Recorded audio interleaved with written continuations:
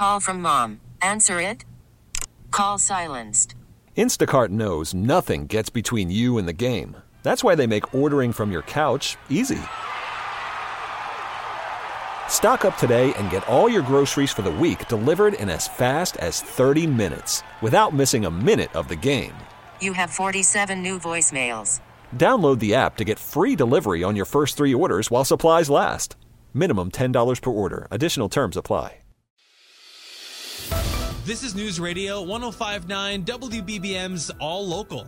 Listen and subscribe for Chicago's most up-to-date news each weekday morning and afternoon.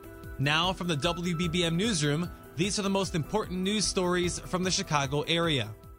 Our top story, Governor Pritzker says the ruling by the Illinois Supreme Court upholding the no-bail provisions of the Safety Act clears the way for what he calls a transition to a more equitable and just Illinois. The Democratic majority in the court led the way.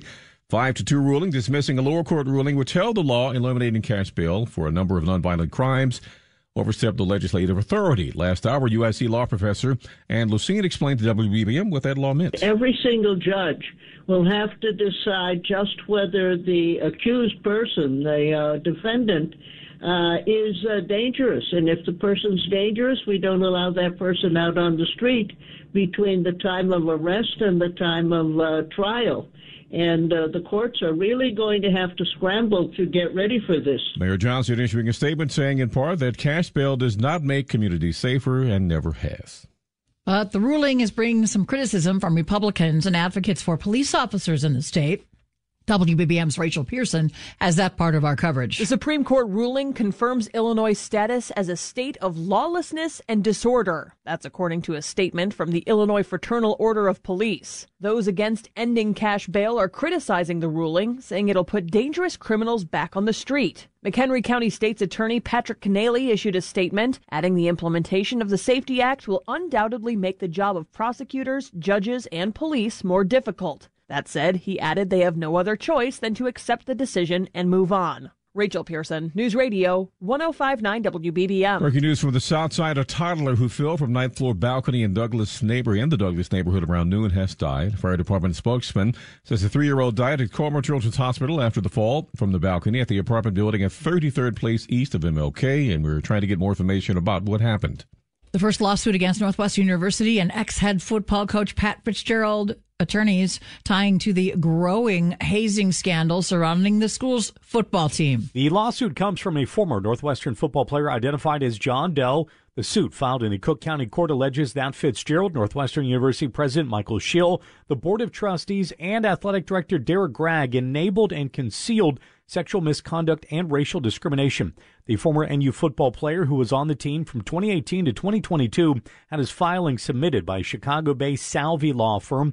In an AP interview, attorney Parker Stenar says former Northwestern football coach Pat Fitzgerald needs to be held accountable. Based on the allegations that we've seen in the reports we've seen, he knew and approved of the sexual harassment, sexual discrimination, hazing, and racial discrimination. Northwestern spokesperson John Yates said the school's policy is to not comment on pending litigation. Fitzgerald's lawyer also denied comment. Judson Richards, News Radio 105.9 WBBM. COPA says it's found no credible evidence that Chicago police officers engaged in sex with migrants at a Westside police station.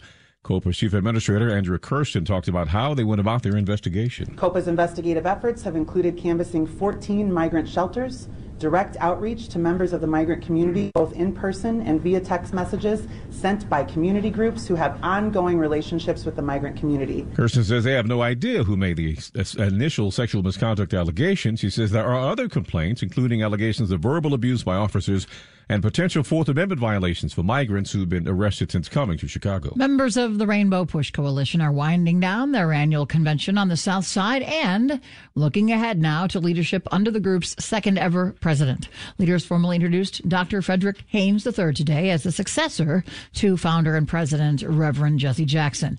At a luncheon today, Mayor Johnson paid tribute to the Reverend Jackson, who announced last week that he was stepping down from the active leadership. As the consciousness of this nation, as the great unifier, our dear friend and brother has contributed his voice and passion, his fighting spirit at every pivotal moment in our nation's modern history. The convention is set to wrap up tomorrow.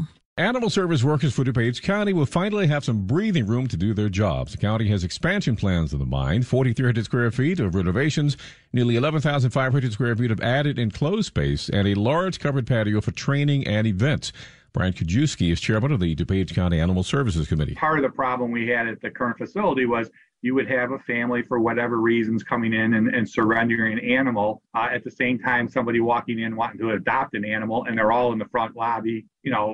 This wasn't good. The new facility will be located next door to the current building on County Farm and Manchester Roads. Advocates for affordable housing have long opposed CHA efforts to give up public land to private developers, but members of the Housing Board have done it again, this time with property near the site of the old Cabrini Green project. The Chicago Housing Authority Board approved 3 major housing developments for the west, north, and southwest sides, including the long-awaited LeClaire project, which will offer about 650 mixed-income residential units, as well as a grocery store, medical center, and daycare to serve the community. Mayor Brandon Johnson says in a statement, a better, stronger, safer Chicago can only be realized when residents in every single Chicago neighborhood have access to affordable housing. The additional 500 units are scheduled to be under construction later this year. Mallory Vorbroker, 105.9 WBBM. People spending time at Chicago parks may get a fun surprise on wheels. The Park District calls it the Roll and Wreck program. Vans go from park to park, delivering opportunities for sports, games, and fitness equipment.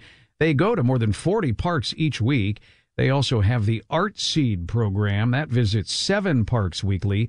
The Art Seed program features art making, storytelling, and nature play for kids. In addition to making stops for fun at more than 40 parks in the city every week, the people in the vans will provide meals to people who attend the 60-minute sessions. The program runs through August 4th. Cisco Cotto, News Radio 105.9 WBBM.